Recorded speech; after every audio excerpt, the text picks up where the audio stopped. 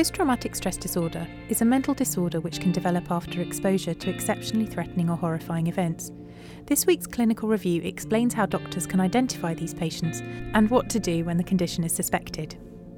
I'm Sophie Cook, Clinical Reviews Editor for the BMJ, and to find out more about the etiology of the condition, I spoke to Jonathan Bisson, who's a Professor of Psychiatry at the School of Medicine in Cardiff. Post-traumatic stress disorder, as you say, is a mental disorder that occurs after exposure to exceptionally threatening or horrifying events.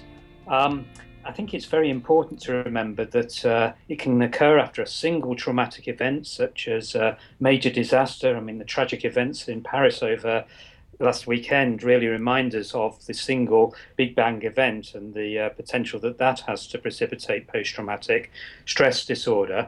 But it also occurs after more prolonged exposure to trauma, and certainly clinically, we often see this. For example, childhood adversities such as childhood sexual abuse or physical abuse during childhood are very common precipitants of post-traumatic stress disorder. And also, for example, serving in the military, so being at war, is a key precipitant. And certainly we see a lot of veterans in our clinic who suffer from post-traumatic stress disorder. I guess the characteristic symptoms of re-experiencing of the traumatic events, for example, through nightmares or distressing recurrent thoughts about what happened, with or without reminders of it, avoidance of thinking or talking about what happened, and also of reminders of it. So, for example, somebody that's been involved in a nasty road traffic accident may involve driving totally, or may involve driving on motorways or the road where the accident actually happened, or may even be particularly frightened of something that is very specific to that incident. So, for example, a white car or white cars, if it was a white car that they were travelling in at the time of it. The third big group of symptoms has classically been hyperarousal symptoms, so sleeping difficulties, increased irritability, hypervigilance, and an increased startle reaction, so being more jumpy in general is a common factor. And those have traditionally been felt to be the core diagnostic features of post-traumatic stress disorder. Do we know if there are any successful ways to prevent people from developing post-traumatic stress following an event, apart from the good social support that you mentioned? There have been several studies that have looked at very early interventions aimed at everybody to try and prevent the development of post-traumatic stress disorder, and none of them have been shown to be effective. So, for example, there have been techniques known as psychological debriefing or very early counselling techniques for everybody, and they don't seem to make any difference in terms of the outcome with respect to post-traumatic stress disorder. What has been shown to be effective in preventing post-traumatic stress disorder is picking up individuals who have significant symptoms 2 weeks or more after the traumatic event, and then offering them a brief trauma-focused psychological treatments, cognitive behavioural therapy. And that's been shown to reduce rates of post-traumatic stress disorder compared with individuals who receive either no treatment or supportive counselling rather than trauma-focused psychological therapy. But really, for everybody involved, there's no evidence of anything that works. Indeed, there's even some suggestions that trying to intervene very early on and forcing people to go through the trauma in detail in a one-off session can cause harm to some people. Sarah Cosgrove developed PTSD in 2013 and has subsequently recovered. She's the patient co-author of the clinical review and joins us to talk about her experiences of the condition. Sarah, what was it that triggered your PTSD to start with, and how did your symptoms manifest? So I was the victim of a serious violent assault in March 2013. And the kind of immediate aftermath of that, I had to have some hospital treatment for my physical injuries, and then sort of the legal process started because I decided I wanted to prosecute, the offender who'd done this to me. And so I kind of entered this whole sequence of events with the police and giving statements, and victim support came in and supported me. And I was okay, actually. I was very focused on the court case and all of that. And that sort of happened I think that was the July of 2013. But then in the months that followed, when all of that process had sort of been finished and it was all over and done with, I think then the reality of what had happened, when the other agencies had kind of stepped away, really began to hit me. And that's when I started to unravel. At what point did you decide it was time to seek help? Was there any specific event that sort of triggered your visit to see your GP? I think it was my mum and dad said to me, "Are you all right? You don't look great. You look really tired." And I sort of, yes, I'm fine. It's just this new job, I'm just sort of got a lot on my plate at the moment. But I do remember one Saturday evening, coming into my sitting room, and it was in the sort of the autumn time. The light was just going, and I saw someone in the window, and I dropped my cup of tea that I was holding, and it smashed and it went everywhere. And when I looked up, I realised that what I'd seen was actually my own reflection that had caused me to have such this sort of adverse reaction. And I thought, this is now got to the point where I need to do something. I can't be frightened in my own home anymore. I need to get myself better. I need help. Jonathan, if we think back to some of the symptoms that you mentioned, some of them seem specific to PTSD, but others seem to be common in other disorders. How can a GP who's in their surgery pick up the signs and symptoms that should make them think specifically about PTSD? Well, in terms of the symptoms, things like nightmares, distressing re-experiencing of a traumatic event are the ones that would really sort of make you think about it. Often, though, because avoidance is a key feature, people don't like talking about those symptoms. They find it makes them distressed to talk about it. And so things like increased irritability, relationship difficulties, medically unexplained symptoms are common ways that people will initially present with post-traumatic stress disorder. I think it's very important for GPs to be aware that individuals who've been involved in traumatic events may be suffering from post-traumatic stress disorder, and asking some questions about re-experiencing in a gentle manner if they know that and they're suspicious that it may be present. It's also worthwhile asking whether an individual has been exposed to a traumatic event when you're getting a mixture of psychological and physical symptoms that it's difficult to explain fully. So maybe just having sensitive, direct questions aimed at sort of working out those who might be suffering from PTSD. Very much so. I think that a lot of post-traumatic stress disorder sufferers are quite relieved, actually, when they are questioned about this in a supportive, empathic manner, and it helps them to disclose things, which can be a big relief, actually, within itself. For example, survivors of childhood sexual abuse often feel very ashamed of what they've been through and how they are, which is another thing that makes them not want to disclose the root cause, if you like, of their difficulties. Do we know why some people go on to develop PTSD and some people don't, given that some people do have traumatic events in their life and then don't go on to develop the condition?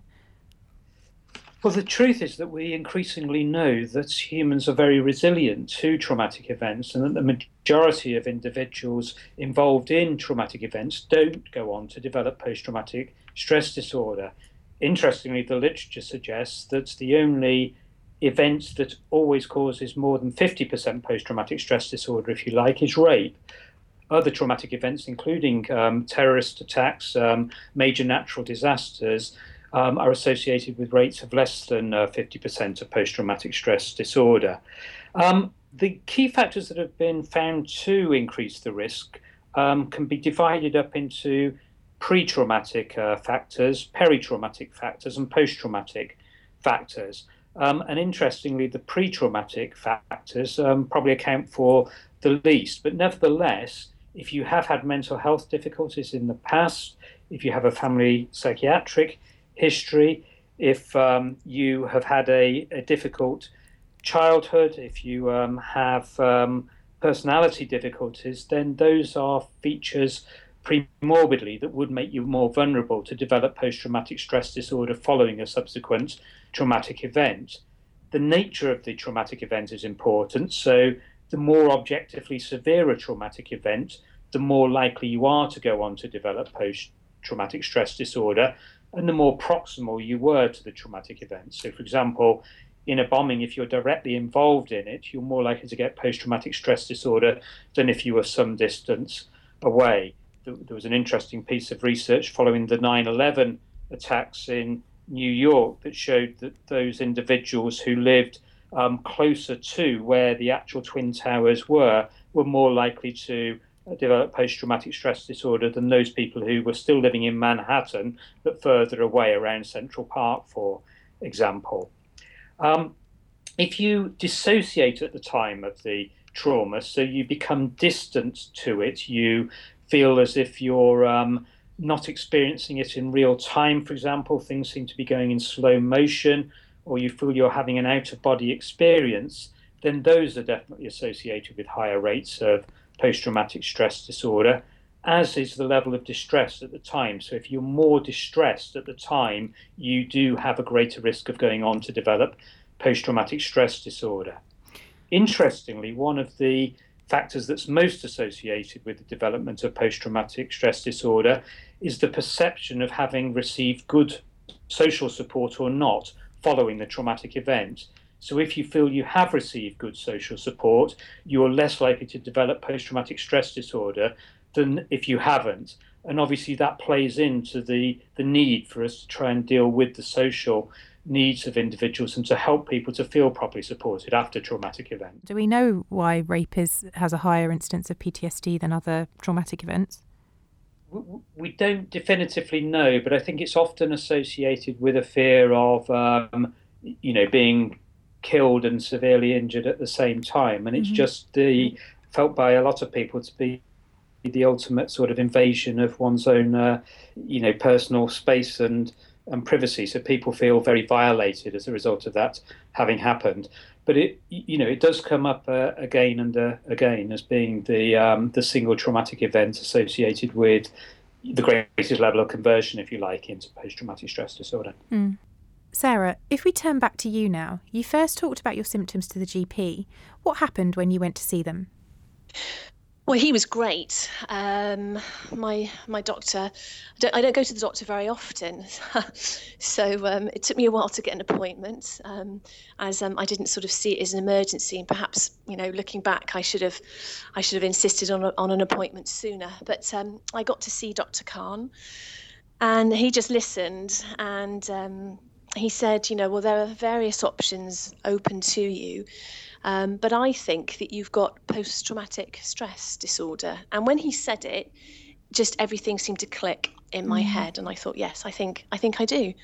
I'd had a little bit of exposure to PTSD through just kind of reading the newspaper and seeing it reported in, veterans from conflicts, that sort of thing. But when I read up on it on the internet, I thought, yes, this is ticking a lot of boxes. So although the diagnosis hadn't really occurred to you before, it doesn't appear to be a shock when you found out that that's what he was considering. No, not at all. And in fact, it was quite a relief to know that it wasn't just me, just being weak and just, mentally not being strong enough to kind of cope with what had happened to me. So actually kind of being able to put a label on what I was going through was so helpful. And then, once I knew what was wrong with me, I thought, well, now I know what I can do to get better, surely. My doctor gave me sort of several options, and he offered me medication, which I turned down. I didn't want to go down that route at that time, and in fact, I've never had to go on medication, which I'm really proud of myself for, actually. But he explained that there were quite a long waiting list to see a psychiatrist. But he made some calls for me to the mental health kind of triage service. And by the time I got home from the GP surgery, I was telephoned by a nurse who just kind of asked me a few more questions and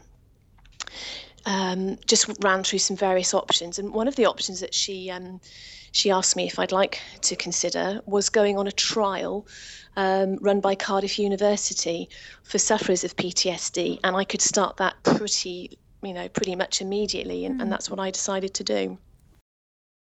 Jonathan, you've written extensively about the diagnosis of the condition in the review, and I'd refer people to that to find out more. But one interesting point is that the different criteria that exist for PTSD mean that people might be diagnosed differently depending on the criteria used. Could you explain a bit more about that? Yes, there are two systems that are commonly used to diagnose post-traumatic stress disorder: the International Classification of Diseases from the World Health Organization, and also the Diagnostic and Statistical Manual of Mental Disorders from the American Psychiatric Association. One of the interesting things is that the two systems have diverged to a degree, and so the criteria for the diagnosis have changed.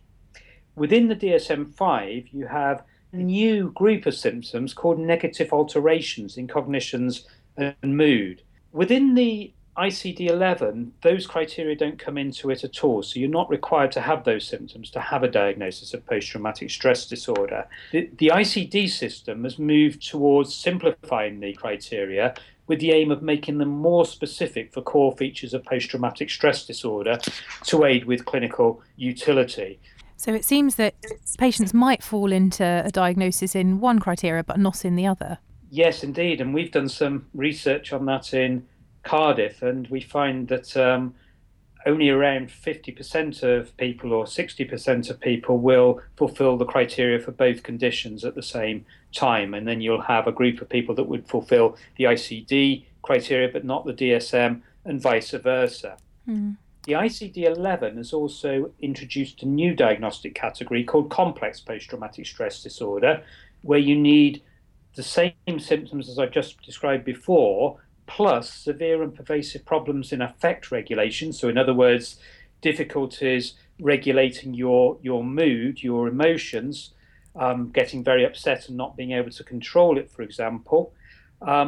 Persistent beliefs about oneself as being diminished, defeated, or worthless, and also persistent difficulties in sustaining relationships, so interpersonal relationship difficulties. And this difficulty regulating emotions and difficulties in interpersonal relationships are certainly two of the key features that we see in a secondary care traumatic stress service as being key issues that people present to us with. Once someone has a diagnosis of PTSD, what can be offered to them? Well, there are a variety of treatments that have been shown to be effective in post-traumatic stress disorder. The best evidence is for trauma-focused psychological treatments, primarily trauma-focused cognitive behavioral therapy in a variety of different forms, and also eye movement desensitization and reprocessing. Pharmacological treatments, primarily antidepressants, can also be helpful, but the evidence isn't quite as strong. And interestingly, the evidence does vary between different drugs. So in a recent systematic review that we conducted in Cardiff, we found that the drugs with the best evidence of effect were paroxetine, fluoxetine, sertraline, and venlafaxine. And what about patients who might not have easy access to the therapies that are most sort of successful? What should doctors do in those cases? In cases where access is a problem, then I think that you have to default to what is available. Despite the fact that I've said that the trauma-focused therapies are the most effective, which they do appear to be, and evidence supports that, they aren't as widely available as non-trauma-focused therapies. And non-trauma-focused cognitive behavioral therapy, for example, stress management techniques, can significantly reduce symptoms in PTSD sufferers. So that kind of therapy can be helpful.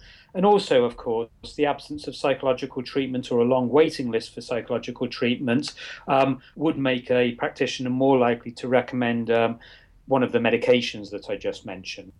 Sarah, obviously you're an unusual case in that you were enrolled into a clinical trial. Other patients' experiences will vary, but tell us about the improvements you felt after the trial. What changes did you recognise in yourself? Well, straight away, some of the techniques, some of the breathing techniques that the programme taught me, that enabled me to kind of get over any kind of sort of rising kind of feelings of panic or being overwhelmed. And so I was able to sort of employ those techniques really rapidly. And so I could kind of limit my exposure to, those episodes. Things like techniques to sort of rest better and sleep better. And just kind of things that I could do just to sort of be in my house and be comfortable. And I was also able to talk about what I was doing with my family and friends. And I will say some of them had a few reservations about kind of having to write this very vivid account of about what had happened to me, because they thought, oh gosh, no, you should just sort of try and bury it away and not rake it all up again. But actually, that was the pivotal point, and that's what really, really helped me to try and get better. Jonathan, Sarah has obviously done really well, but what is the general prognosis after treatment for PTSD? Well, in most studies of the effective treatments, then around 50% of people at least would find significant improvement in their symptoms. Unfortunately, that does leave a significant number who don't. If you try another treatment or augment the treatments that have been used already, then you can increase the number of responses to a degree. But the bottom line is that probably around a third of individuals will be left with an enduring chronic condition despite treatment. Sarah, building on your experience, what advice would you give to health professionals who might not know much about PTSD but might be confronted with someone who is experiencing symptoms? What would you say to them? Well, I would say that there is a greater awareness of PTSD now. And I mean, maybe my awareness is peaked more because of the programme that I've been through. But I'm much more aware now of reports on the news, in the media particularly. I am a bit of a news junkie, so I do kind of tune into that stuff more.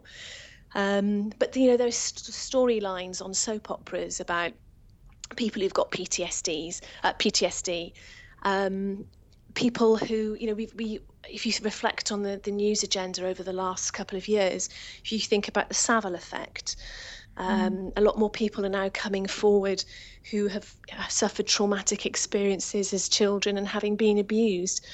I think people are a lot more tuned in to the way that something traumatic that happened either a long time ago or even fairly recently can still have a devastating effect on people's lives today. Sarah, thank you. That's really interesting. We're very grateful for you talking to us about your experiences. Finally, John, there are some interesting developments when it comes to the treatment of PTSD that you talk about in the article. Can you tell us about some of those? There are several treatments being developed at the moment and explored further, both pharmacological and psychological interventions. And one of the most interesting developments is trying to use medication and psychological treatment at the same time, perhaps not independently so much as trying to use pharmacological approaches to help individuals access psychological treatments and for psychological treatments to be more effective. So one of the most interesting developments of recent years has been experiments with the psychedelic drug 3,4-methylenedioxymethylamphetamine with psychotherapy for treatment-resistant PTSD. This is still very much in its infancy, and we don't know what the ultimate outcome will be, but there has certainly been some very promising preliminary results, and there's quite a bit of more research going on and planned in this area now. So there you have it, MDMA for the treatment of PTSD. Thanks to Jonathan Bisson and to Sarah Cosgrove for joining us to discuss PTSD. And if you want to find out more, their clinical review is now available on thebmj.com.